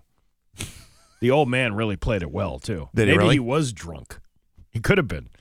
But they tell you, like, different tips to late night drunk in a bar? Always Jackpot. encourage more water. Always encourage more, something to space out the time between the time the person has the next drink. Like, if you can tell that they're loading up, if you've served more than 2 drinks in an hour to one person, you might want to, think about what you're giving them next. One of the things is to take the drink, if you make a drink, pour the alcohol on top. That way, when you stick the straw in, it tastes like a really strong drink when it really isn't. Yeah. That's very clever. Yeah. I never thought of that. It's a good little tip. People think, wow, this is a strong drink. It's really not. You just got a gulp of the alcohol that came off the top. It's like taking the cream off the top of the raw milk. Yeah, right. Trying to get that buttery stuff off there. I never thought of that. Yeah, it's actually not a bad idea. From fish being reeled in by anglers in Taunton to the drinking water at an elementary school in New Salem, so-called forever chemicals known as PFAS are everywhere. The questions and comments from lawmakers from various corners of Massachusetts at Monday's Joint Committee on Ways and Means hearing made clear. Per and poly... I don't even know how to say that. Fluoroalkyl substances can be are man-made chemicals that do not break down entirely in the environment, and the exposure to their long-lasting presence has been linked to serious and negative health impacts like thyroid disease and kidney cancer. PFAS chemicals are all around us. They are used in nonstick cookware, food packaging, children's products, carpets, leather goods, ski wax, firefighting foams, and more, and they have leached into drinking water supplies and the soil. Well, that makes everybody feel better. Yeah. Nobody uses those kinds of things anyway. And with the Energy and Environmental Affairs Secretary Rebecca Tepper, Undersecretary for Stephanie Cooper, who cares what all these people's titles are? Anyway, they had this big meeting about it, and they don't know what to do. Now, I'm reading Wikipedia here. It's more than just, what kind of cancer did you say it was? Kidney cancer? Kidney cancer? Yeah, well, it's also, ulcerative colitis, thyroid disease, testicular cancer. You don't want that. Kidney cancer, as well as pregnancy-induced hypertension and preeclampsia. Oh, man, get me more of this stuff. Ooh, PFAS. Load me up with some PFAS today. To be honest with you, I'm not really worried about the pregnancy-induced hypertension or the preeclampsia, but everything else sounds pretty bad. Well, it affects everybody. Yes. I know you're trying to make the joke about the pregnant lady because you're not pregnant. Not now. Well, you could be soon. But yeah, these are things, and it's in everyday products. All those things I just mentioned, the nonstick cookware. Yeah. Think about all that stuff. Like, if you see a nonstick pan with the big scrapes coming off of the bottom of it, that's not something you should be using. Yeah, that's actually time to get a new pan. Yeah. But even every time you cook with a fresh new nonstick cook pan, you're getting some of that in your body. And people don't get cancer right away when they have those things. It's usually years and years and years of use of that stuff. But I hope you all sleep better at night tonight. Yeah. See, the funny part about it is people think, well, it's a nonstick pan. Things aren't going to stick. Do you know if you use like a normal pan and the pan's hot enough, it becomes nonstick because of the high heat? I've been really exercising a lot of care with my cast iron skillet. Yeah. Learning how to clean that. It's kind of like you're just using almost water for the most part. Yeah. And you're basically like you're deglazing the pan. Like you kind of heat up the water a little bit with the grease in the bottom of it. And some water. You don't pour water into hot grease. I'm not suggesting you do that at all. Well, what's wrong with a grease fire? Nothing, but if you mix water in the cold grease and then heat it up, it just and it'll start taking that stuff off the bottom of the cast iron skillet. The a little easier to clean. The things you know. No, I'm like a little handyman around my house. Nothing ever gets fixed, but I know enough stuff. You know how to fix it. You just haven't gotten the inspiration to do it. Yeah, it just doesn't apply to me. The actual doing of it. Yeah, that makes thinking sense. of it. Now that's something. I'm a thinker. I just need a doer around the house. Your Pioneer Valley forecast today is going to be mostly sunny eventually, but with a high of 50 tomorrow. Sunny with a high of 54. It's 38 right now in downtown Springfield. I'm Steve Nagle, and that's the news on Rock 102. Ah, yeah. Hello, friends. Bill Richard, Board of Northampton. We are introducing a lower-cost alternative to today's high vehicle prices. In addition to our premium quality gold certified vehicles, we are now offering the Ford Blue Certified program. This allows us to offer nice, older, or off-brand vehicles. Bax and Nagle on Rock 102. It is eventually going to be sunny today with a high of 50. Tomorrow, sunny and a high of 54. It's 30 right now in downtown Springfield. I had a story I wanted to share with you. Yeah, go ahead. It was about this woman, a creator on TikTok. They call them creators. They're really just kids making videos. That she likes to play at casinos. She shared a game about this. Collecting the leftover cash people leave at machines. But a number of commenters warned her that's not something she's supposed to do. The video was put up by TikTok creator Ileana and it has attracted more than 2.7 million views as of Monday. In the short video, she films inside a casino with a small stack of digital vouchers for cash from slot machines, she states. I don't know if anyone else plays this game when they're at the casinos, but my favorite game to play is walking around and collecting all the leftover cash people leave on their machines and seeing how much I can get. You think about that with the, elimination of change. Yeah. Like, they don't give change at the casino anymore. It's those receipts. You can go get change from the cage, but you cannot get change anymore from those cash kiosks, which are obviously outnumber the real people that are giving you money. Right. So it's a lot easier to just go up to the thing. And then when, let's say you win $100.25. Well, the 25 cents ain't coming out of that machine. So all they do is give you the voucher to bring then to the cage. Well, who's got time to walk from one side of the casino to the other to the cage to go do it? Most people just either leave the 25 cents there. They put it in their pocket and walk away and never change it. I've done that before where it's like 15 cents. I'll just give it to the next person or give it to somebody who's playing a machine. Here's my, and I make a joke. Here's my gift to you. Here's 15 cents. I'm one of those guys. You're a generous sort, aren't you? I should start wearing my suspenders down there and start making jokes. Hey, you know what? Don't run out of the bank with all this money at once here. Don't spend it all in one place. Come on there, you little whippersnapper. You can do it. But yeah, these people are upset. She said tonight's grand total after about a half an hour was $7.28. Now, if you not too bad. No, think about it. If you live in a place like Vegas, you'd probably have a lot more opportunities to do that because you can just go from casino to casino. But commenters had a range of reactions with some concerned about the legality of such an action. That won't fly at the casino I work at, some commenter warned, echoing several others who insist that the practice is frowned upon, allegedly going by names like silver mining and credit sweeping. My friend got arrested for doing that. Really? Who? Your friend probably did something else to get arrested for taking the... You can't... Might have been asked to leave, but you probably weren't arrested for it. You're going to tell me the casino's going to arrest you because you pushed a cash out button on a machine for 15 cents? The creator reassured that the commenter, I had my lawyer check into the legality. It wasn't illegal in the state I was in. I doubt she talked to a lawyer. Another insisted money left behind belongs to the casino. Does it? What if somebody walks away from a machine that has $100 in it and you sit down at it? Then that is now your money, isn't it? Is there a time limit? I don't know how that long. That was always something I was interested in finding out, too. Let's say you walk away from one of those penny slots because you have 27 cents left in the machine. Yeah. You don't want to deal with cashing it in, walking it away. So how long does that ticket sit? I see what you're saying. How long does that ticket sit in there idle for with nobody playing the machine before it finally just eats it up and says, okay, this is ours now? See, I think if you leave credits on the machine and you walk away, that's it. If you got to go to the bathroom or something like that, you cash out, you take your receipt, and then you just add the receipt to the next machine you go to after you're done with your business. Right, but I'm talking about people who just leave, like the ones that are leaving the casino and go, you know what, it's not worth it for me to go walk all the way across to the other side to cash in 27 cents, and I'm not coming back here anytime soon, so sayonara. Yeah, not for nothing, but if I get like 5 cents left in the machine, I'm not leaving the receipt. In the machine. I'm taking the receipt. I'll cash out. Others pointed out, however, this is a casino we're talking about. The way the casino makes millions of dollars and people are upset you took $7.28. That's a little ridiculous.